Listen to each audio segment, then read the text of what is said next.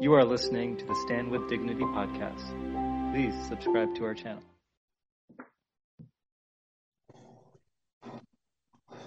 Assalamu alaikum. We're here with Sister Fizza, and we are going to be discussing evolution of rituals and the ways in which we can remember Imam Hussein alayhi salam, because change is bound to take place in every aspect of life. However, when it comes to stable issues, when it comes to fundamental, basics, principle issues, it's interesting to see how they adapt to the times. So I'm here with Sister Fizza Jafri, a PhD student of this exact topic in Pakistan. And also, we want to see her perspective, an academic perspective, an objective perspective, inshallah. So, Sister Fizza, assalamu alaikum wa rahmatullahi wa barakatuh. Wa alaikum salam. Thank you for having me. Thank you for giving us your time. So, how do you perceive the topic of rituals, and let's begin by asking, what is the importance of rituals in terms of preserving something that happened almost 2,000 years ago? Right. So I approach this in two ways, because I am part of the Shia community. So I personally have seen in my own life how this tradition has been passed down through generations, through community, and through oral storytelling, right? So we've been hearing the story of Imam Hussein and Karbala since we were kids, and it's been kind of ingrained in us. And the way it transfers is through ritual, through community storytelling, through these singing of these laments, the reciting of poetry, the reciting of the stories over and over. This ritualized remembrance is what continues the story of Imam Hussein. And then the other way I look at it is through an academic perspective, and that is also this is a big part of ritual theory as well, is communal remembrance and communal cultural memory. How a community comes together around a singular memory and remembers it over and over in different ways. And the important part is through different ways. So that way, each member of the community can internalize it in their own way. They can relate to it in their own way. And I'm sure you've seen that, in different communities that you spoke with, how each Pakistani, Arab, etc., how they have their own ways of remembering. No doubt. With Majalis, there is a great exposure to the culture of people. For example, Pakistani culture and Iraqi culture, and even you go to Lebanese culture, Indian culture. These are things I'm familiar with, but to the layman, he has not had exposure, so they don't see things in this perspective, and that's why they invite somebody and they give him fame, and they encourage him to continue his research in an attempt to be more holistic. So do you think that culture is holistic, or is that the kind of the downside of culture? Does it handicap you, or does it push you to kind of expand your horizons and not be so tunnel visioned, as they call it? Right. That is such a great point. And I'm sure you've seen this because it's a hot topic in our communities, and Shia communities especially, is the religion versus culture issue, is how much of culture should be involved in religion, right? And if we look at it from a big picture point of view, there would be no propagation of this religion. There would be no propagation of the story of Karbala if it weren't for culture. Culture is what carries our views. It carries our, the way we do things, the way we remember things forward.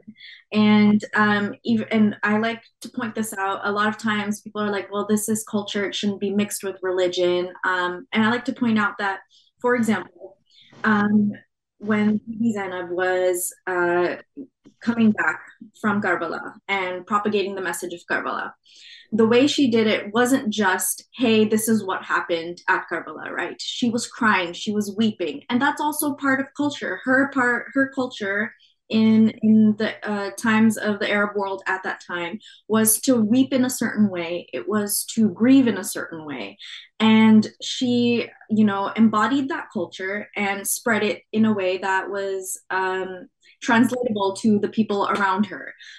Similarly, once the message of Karbala traveled across the lands, for example, going from the Arab world to Iran, in Iran, they had their own way of propagating that. And that message wouldn't have spread if it were not for culture. Again, when it went from Safavid Iran to India and Pakistan in the Indian subcontinent, it changed again, and it was relatable for the people there in their own terms. So the message of Karbala would not have been able to be propagated, would not have been able to be translatable and understandable if it were not for this culture and this ritual in these different ways. I think that's a fantastic point, but again, what is the kind of what makes culture a thing? Mm-hmm. So a lot of people talk about this. Is that a thing? Why is that a thing? Who made this a thing? Could this actually be a thing? What does it mean to be a thing? Things, right? And so the Quran does not speak about culture; it speaks about events, right? So our discussion right now is the word culture in the Quran, or what does culture mean in Urdu, or what's the translation of culture in Farsi? See, that's not our discussion. Our discussion now is culture something real? Mm-hmm. What is culture? Is it picking up a cup of tea? And what's its relationship with religion? Mm-hmm. Religion is from God. Right. God is real. We know, you have atheists, you have a lot of funny people who question God, but whether you question it or not, it's still, that's your opinion. That's actually a greater proof of God's existence. Now you're speaking about His mercy, and it gets all detaily and interesting. But we want to stabilize culture. Mm-hmm. Because culture is what we're calling what is preserving something essential to God's God's argument. And that's what they call Ahlul Bayt, Hujjatullah. He is God's argument. Now, what are the elements of culture in your opinion, for example, or what is culture's dimensionality? What is the X factor of culture? Because it's stabilizing important things. Right. So we're questioning culture. Who is culture? What is culture? Right. To go back to, I think the easiest way to explain it, and to go back to your own example, is picking up a cup of tea is not culture, right? But it's the way you pick up that cup of tea, the way you drink that tea. Do you pour it into a saucer? That's culture. Do you drink it in a small cup, in a big cup? Do you share it with people? That's culture. So, and to go back to your other point, you're right. The story of Karbala does not need culture to survive, right? It's God's proof. It's Ahlul Bayt's proof of God that this is the message of God. But I think culture is a beautiful way for it to be spread, for people to understand. There's something in the academic world, in the study of Shiism, called the Karbala paradigm. And Michael Fisher, when the Iranian Revolution was happening, he coined this term. And it's basically just saying that Karbala is a paradigm for the ways different Shia communities understand themselves. And I think that exactly is what is embodied by culture, is how do we understand Karbala? That each each community has their own way of understanding, and at the root of it, it's one singular understanding of, this is the truth of God. It is God is just. God is the righteous path. But how do we get to that understanding? I think that is culture, and that is it's important, how each community understands it in their own circumstances, and that's where culture comes in. And it's not just about different ways of remembering. It's different ways of understanding, I would say. Okay, so people want to know, that this is very important. People want to know. This is impetus. People want to know, is our culture, for example, the winning culture? This is very important, because we're living in a time where we're getting closer to the zuhur of our 12th Imam.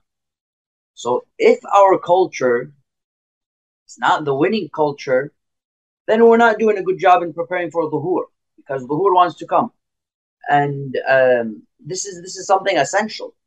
So is our culture a winning culture? Because in the 70s they said yes, in the 80s they said yes, in the 90s they said yes, but today there are sleeping cells. We refer to them as sleeping cells. They know what's happening.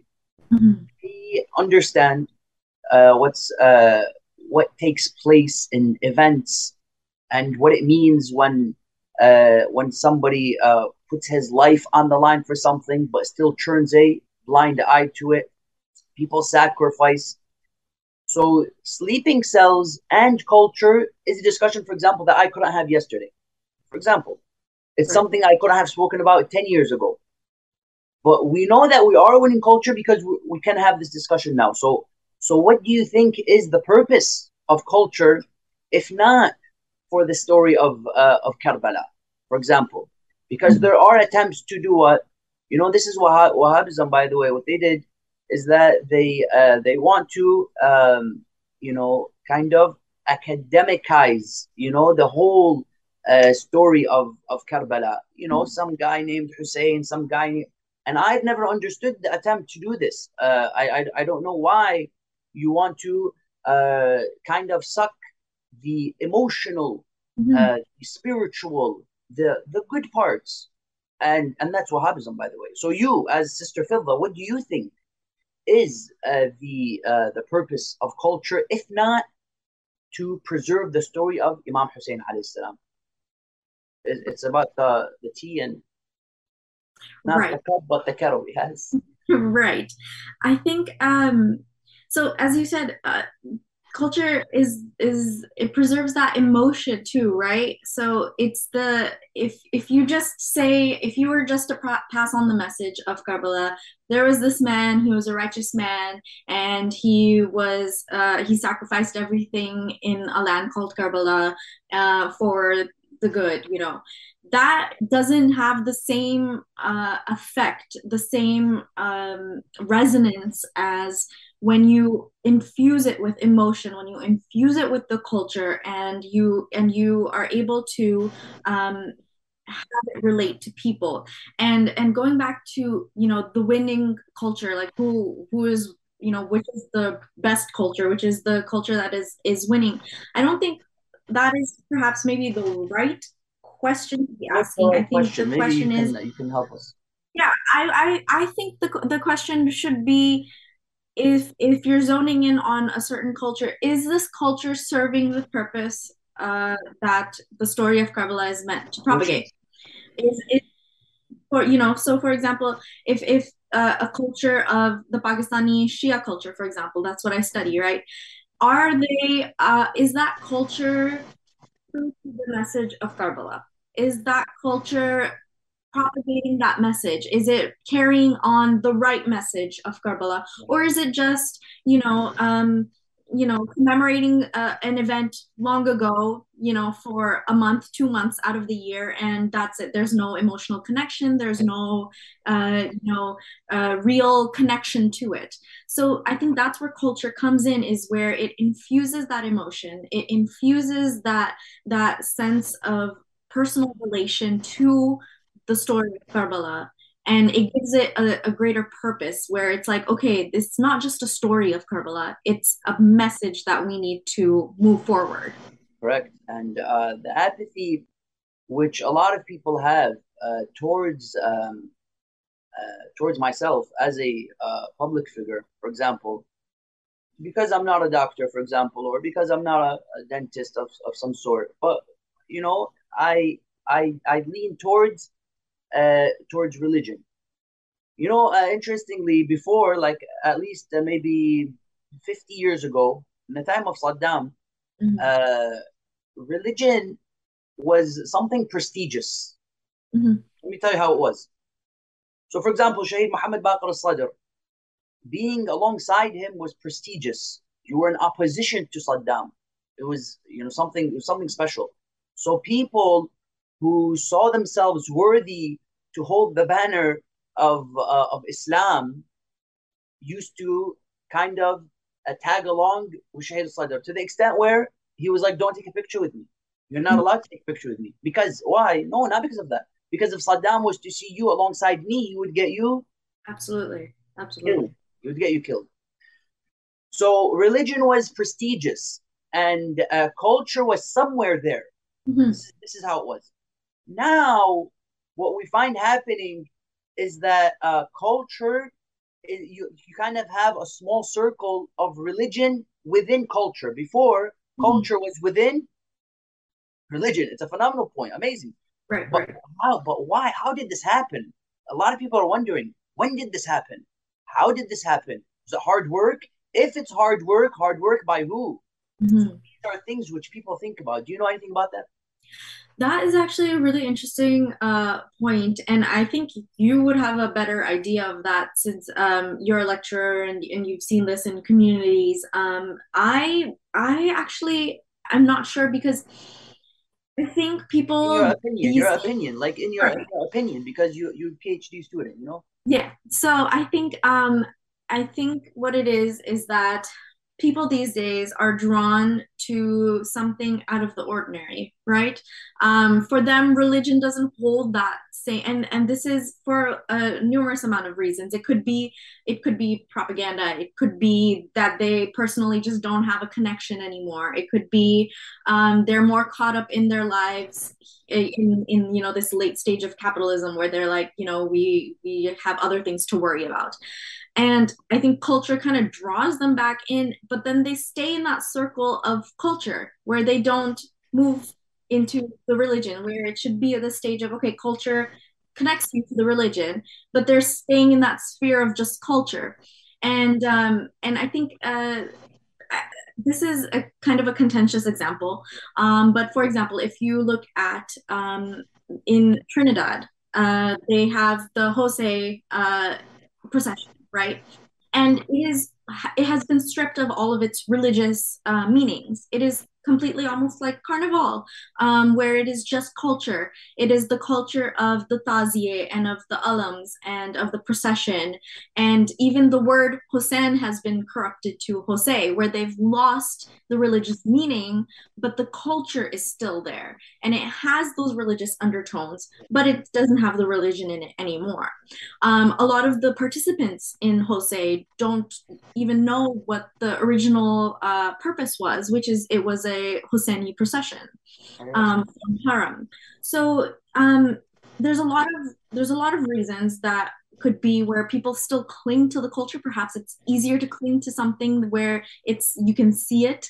Religion is perhaps a little bit more difficult to cling to if you don't have, the resources, Yeah. right? If you don't Right. have a community that is strong in its religion, in its propagation of religion. But culture is something that is so widespread that it's easy to hang on to. And I think that's where a lot of communities are today, where they're just stuck in the sphere of culture. So in your studies, like in Oxford, correct? Yes. I was interested in going to Oxford like 3 years ago, but my 2 years in Ann Arbor Mhm. kind of sufficed.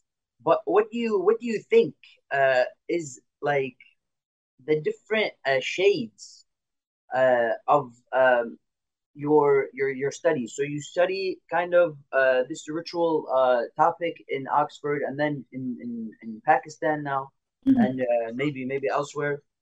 Um, so all of this, so you take some from here, some from there, and you mix it all together, and you see what you get. You're like a kind of a scientist. That would be it would be great if I was a scientist. So what are your findings? What's the takeaway? What did you notice that others didn't notice?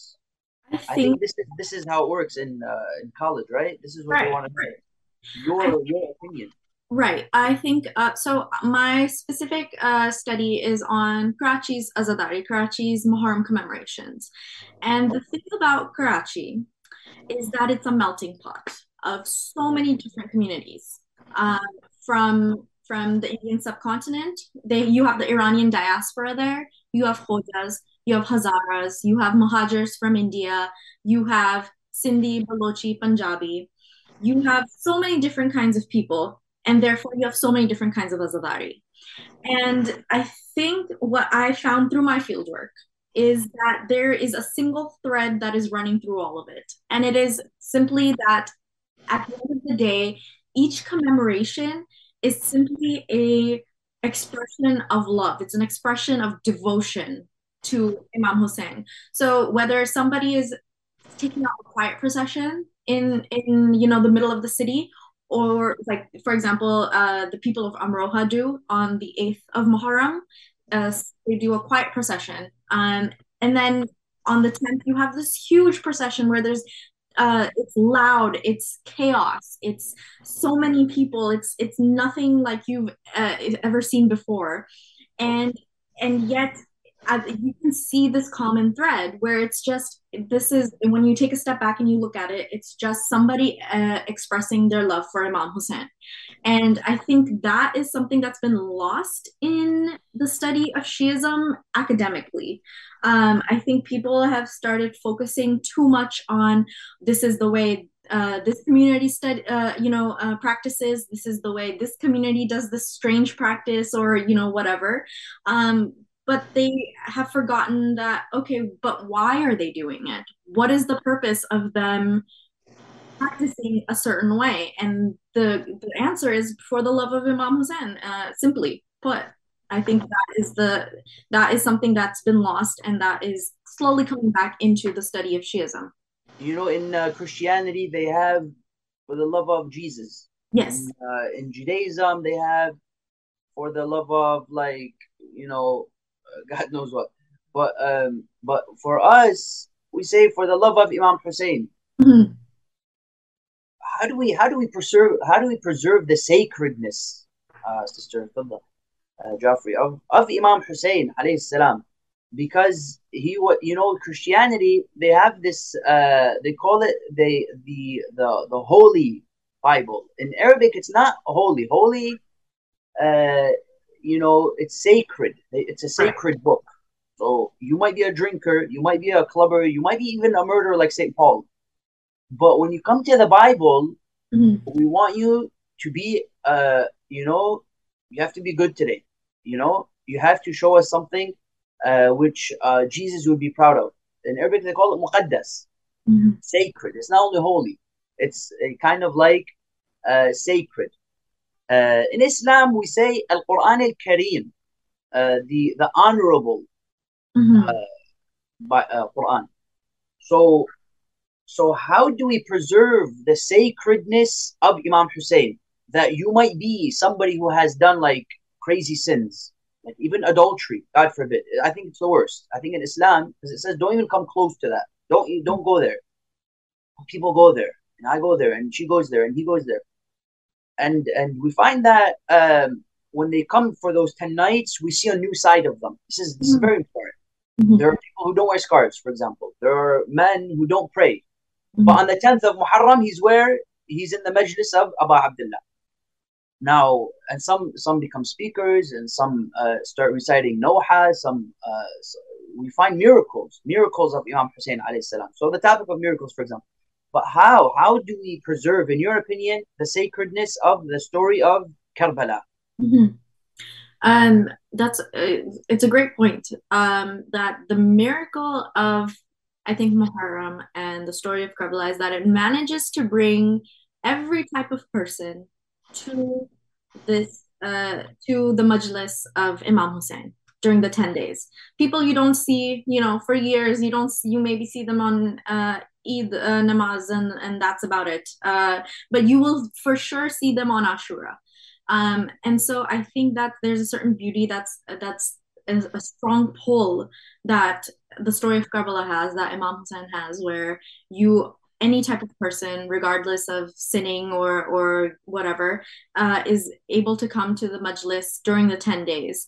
And the question is, what do they take away during those 10 days? And I think that's the responsibility of the speakers there, right? So how are they explaining the story of Karbala in a way that keeps that person coming back, instead of just going back to their lives and going back to whatever sins they are committing or whatever.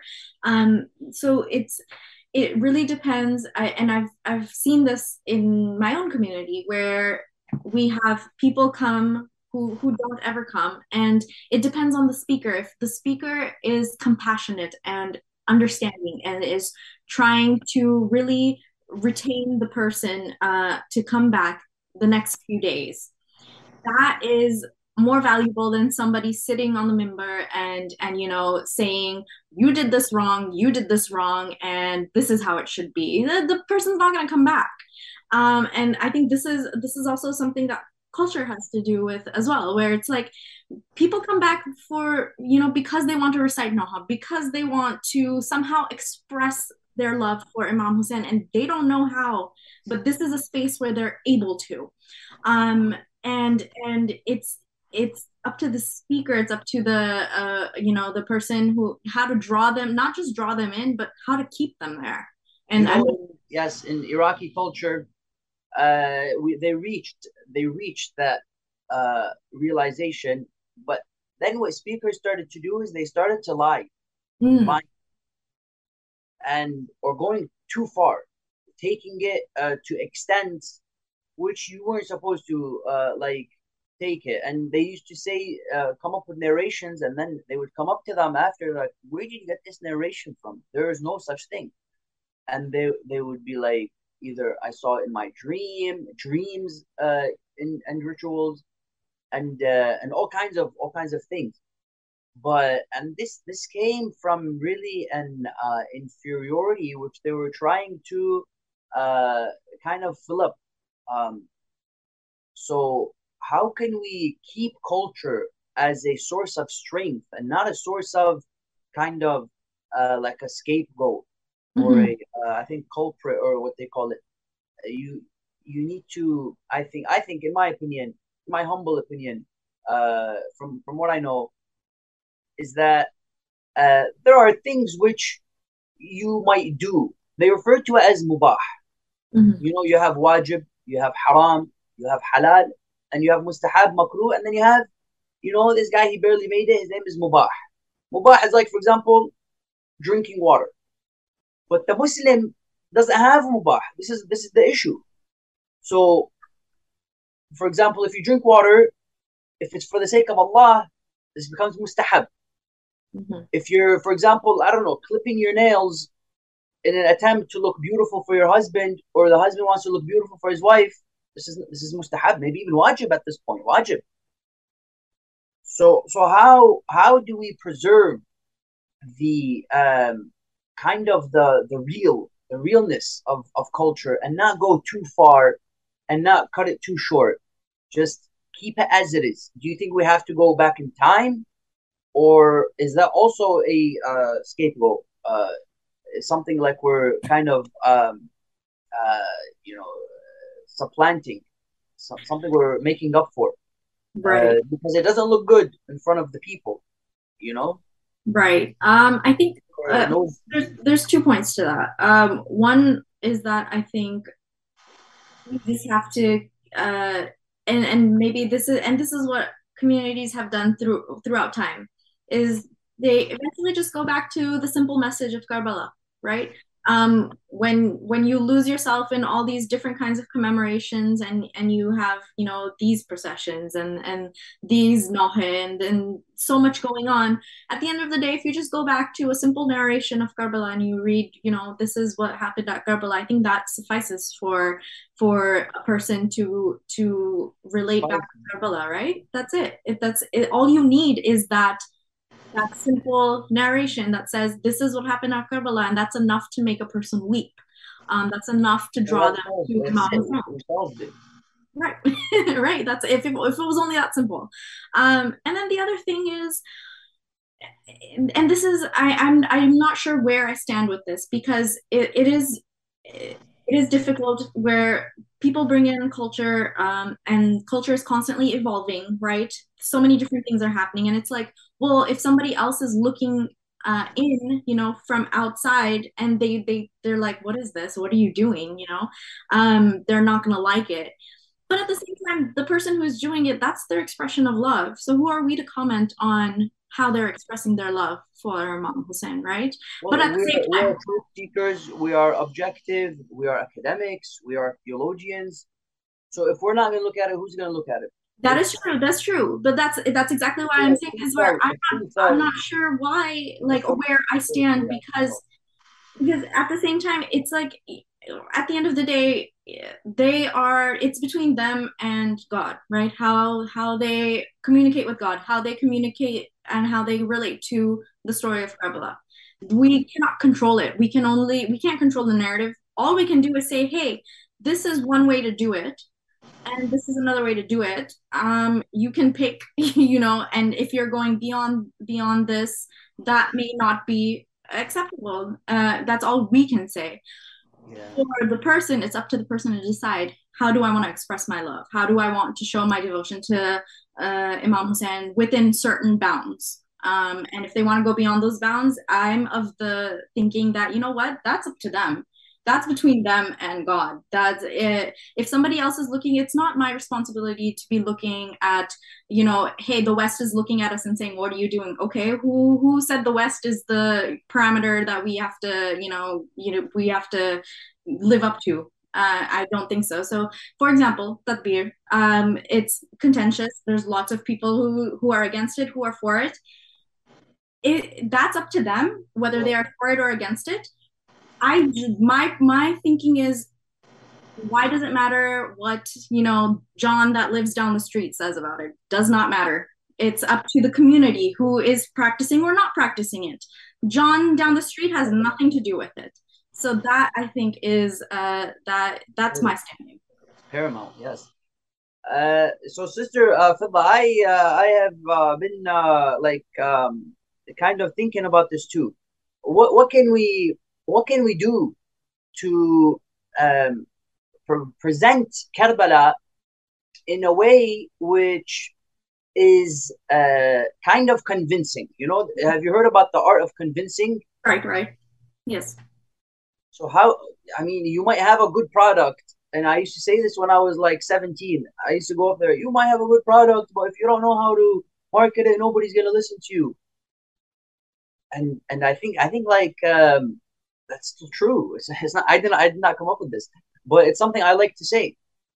So how do we convince other people about the product which you have?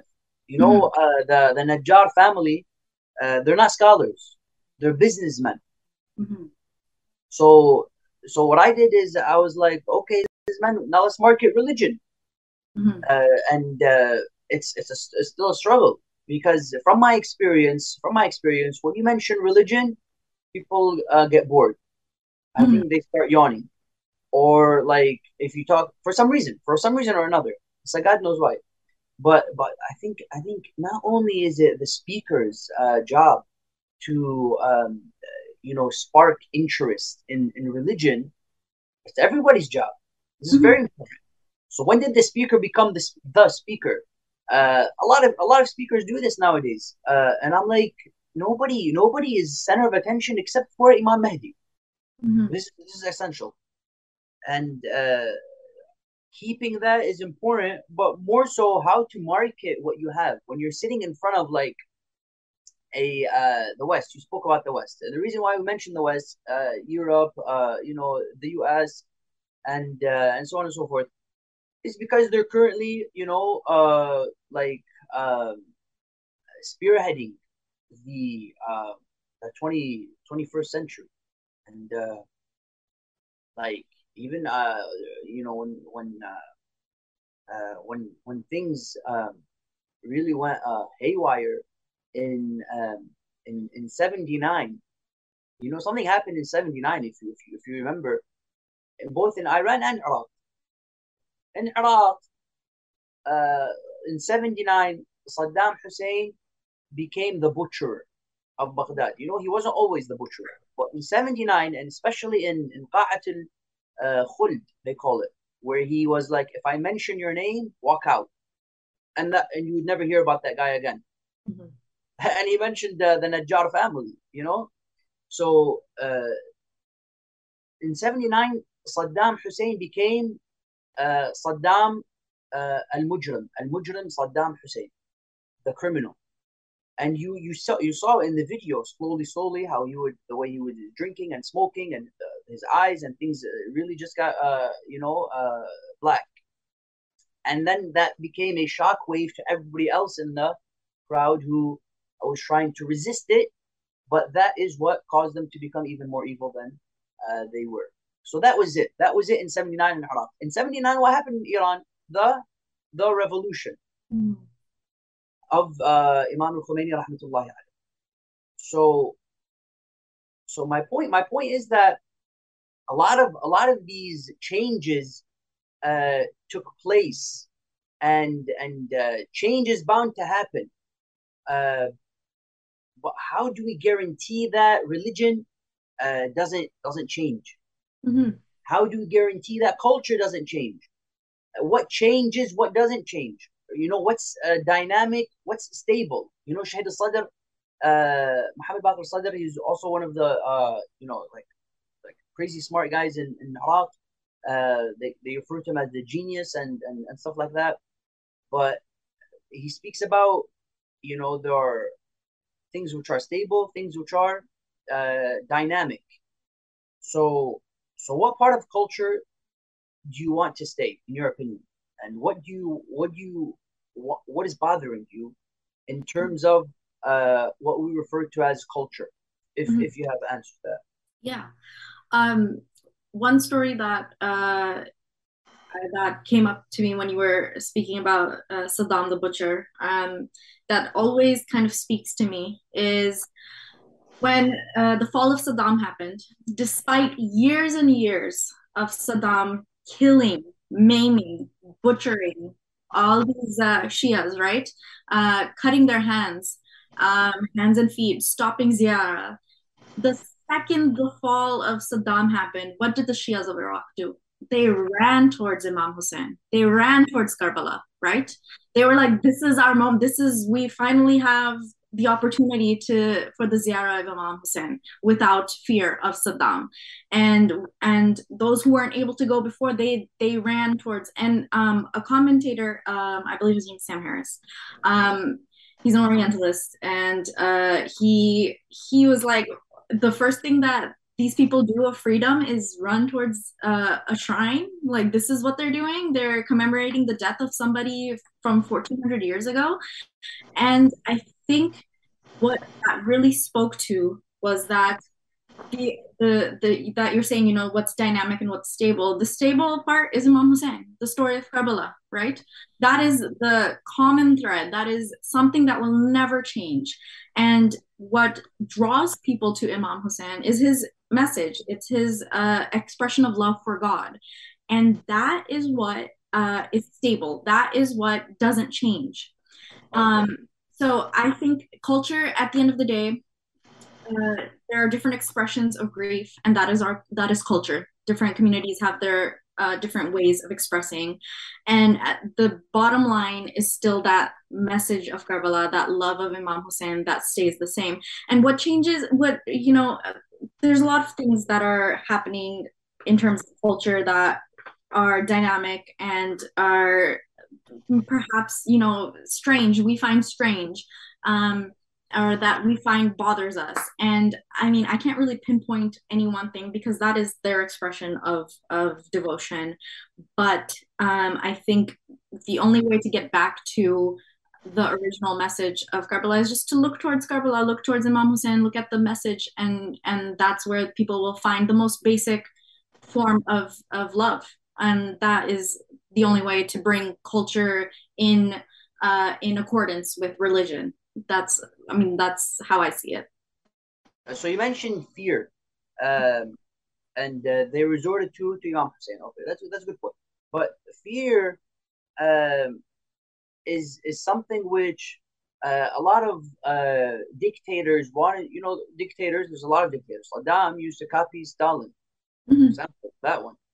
Or the way he would put his hand out. This was Joseph Stalin style. Joseph Stalin was influenced by Hitler. Hitler was influenced. But the creation of fear in a society, it preserves culture. Did you know that? Yeah, absolutely. So what's all that about? So that's what I'm saying is, despite the fear that he instilled or tried to instill in the Iraqi Shias, right? The second he all he did was compound that love for Imam Hussein, where you're stopping these people from going for ziyarah. That doesn't matter. They still have love for Imam Hussein, right? So that fear, it's temporary, and all it does is compound this feeling of resistance, this feeling of, okay, you are trying to stop what is only natural to us, what is only a part of us, and we're going to keep that, hold it very close to us. A lot of communities of Shias, particularly in South Asia, were persecuted and are still persecuted, and so that fear that that they're trying to be imposed on them, all it does is make them run towards the story of Karbala even more. So one example would be in 2009, there was a bombing in Karachi on the Ashura procession. And people were scared, and the message was, oh, there's going to be another bombing. It'll be very, it would be terrifying, etc. What happened on Arba'in? Numerous, it was uncountable people showed up for the Arba'in procession. Instead of being afraid that, we should stay back, who knows what's going to happen, all it did was compound the love for Imam Hussein. They showed up and they were like, yeah, okay, you can scare us, you can try and push us away through fear, but all it does is push us closer to Imam Hussein, right? That's the message of Imam Hussein and Karbala. Like, you can try to impose your fear, impose your power, but at the end of the day, these people are still going to run towards Imam Hussein. So you're absolutely right. Fear is this temporary thing that all it does is compound this preservation of devotion. So you're defending fear, or you're against fear, or for fear? I'm neither here to defend nor support. All I'm saying is what I've seen. Yes, Anna, I disagree. The reason why I disagree is because Saddam's decision to create fear was nonchalant. You know what nonchalant means? I'm sure you know. Nonchalant. For example, it was not willful. A lot of people, this is what they'll tell you, and they'll also tell you that it was kind of unwillful. So the people pushed him. You can see this in the video. The people pushed him, to become somebody who will prevent what could happen, for example, in 2022. Now, why do they want to prevent something which is going to happen in 2022? Is because I think they have a strong desire to just live a good life. They want to live a good life, and they will tell you that they were trying many attempts to kind of get Saddam to snap out of it through many attempts, either through humor. That's why Iraqis are very funny people. Number one, through humor. Number two, through kind of showing him something worse, which eventually just made him push, faster and stronger towards the evil ways. And at one point, he would actually look like a demon.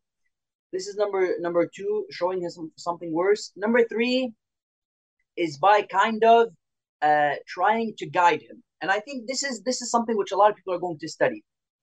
When you try to guide him, or for example, taking pictures of him praying while wearing shoes.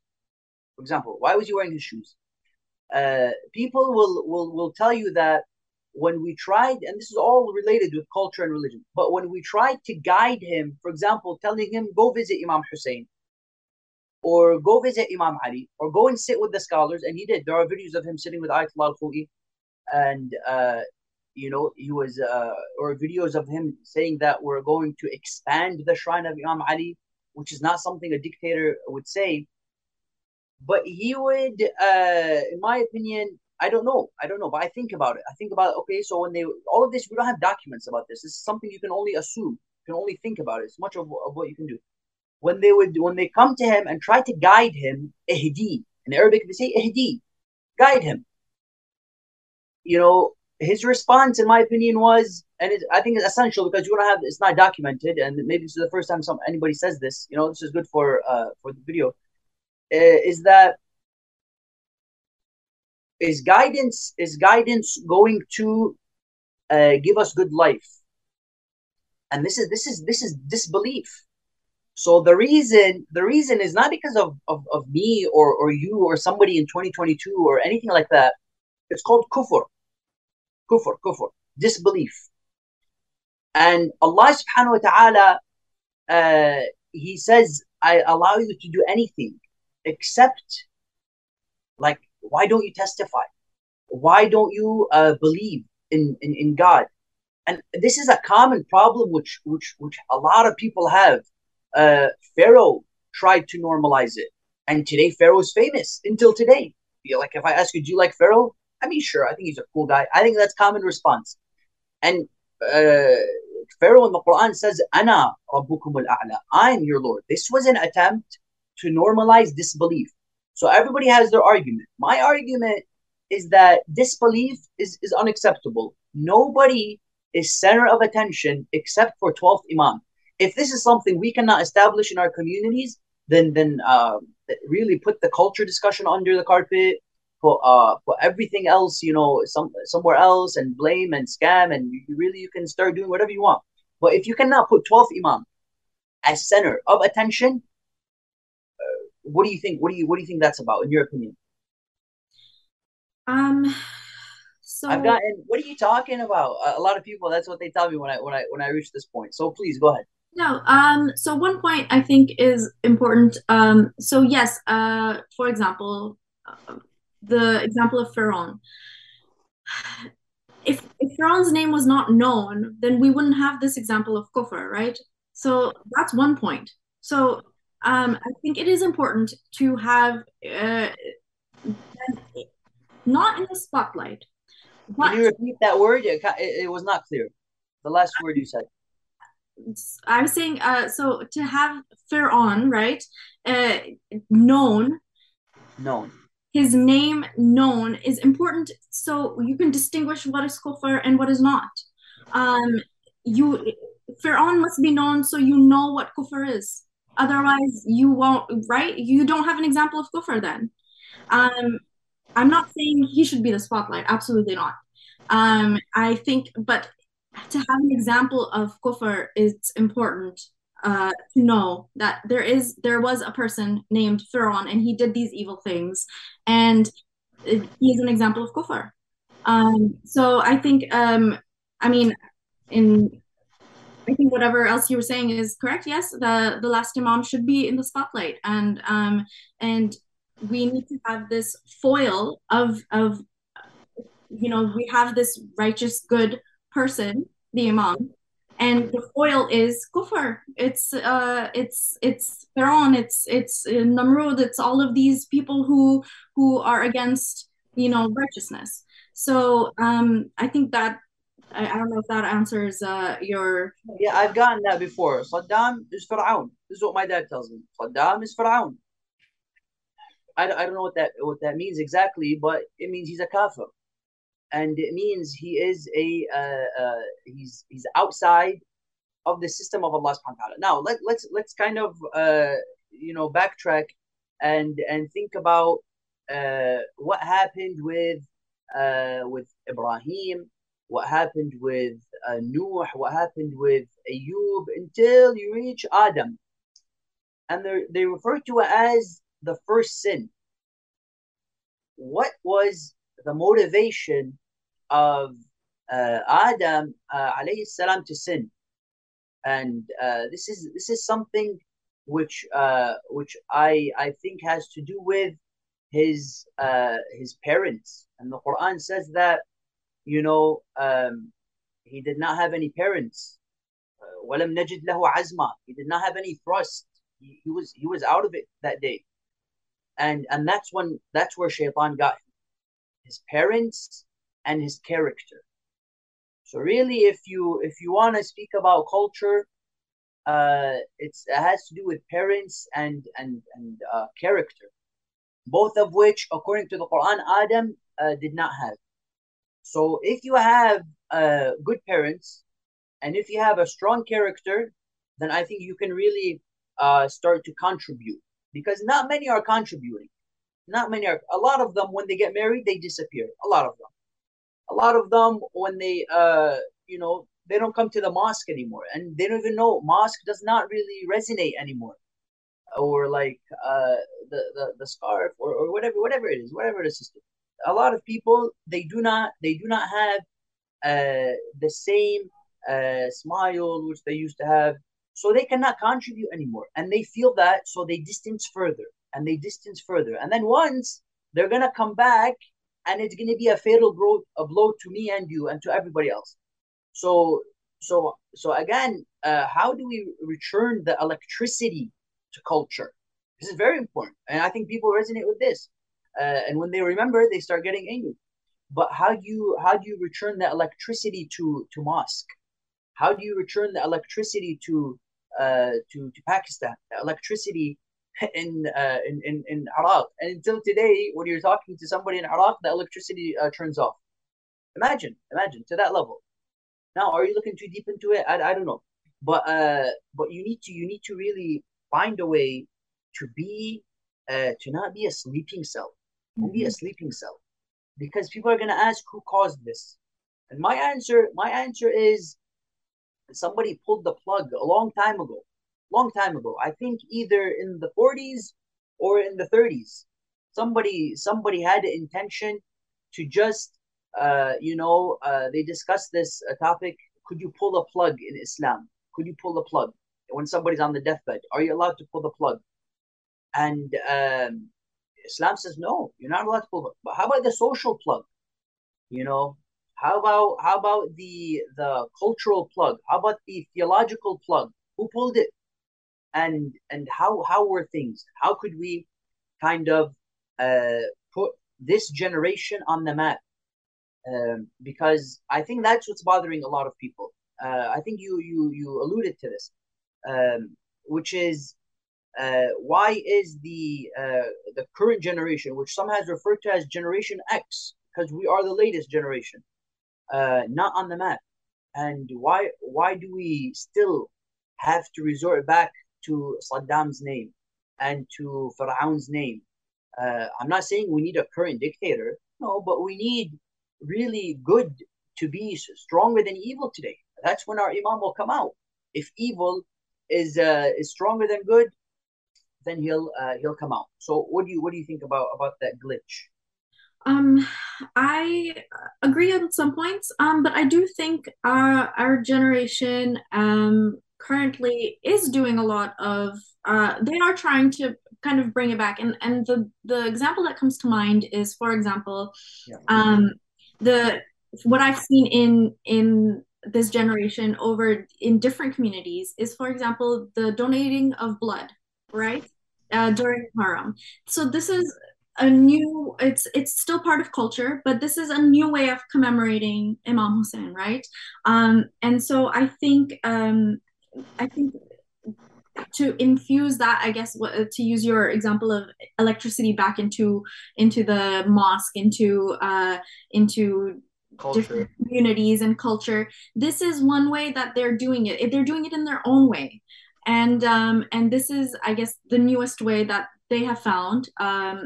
Donating blood, organizing peaceful marches in Western cities, for example. That's instead of taking out like a huge procession that we see back in Arab, Iranian, and South Asian lands. They see like a peaceful march is what they would call it now.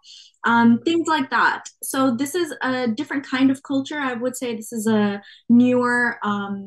A new type of Azadari culture, and it's a different way of expressing love for Imam Hussein. And I think it's also something that is infusing and bringing back the electricity, as you said, into our communities. Sister Fizza Jafri, that was a great discussion which we have.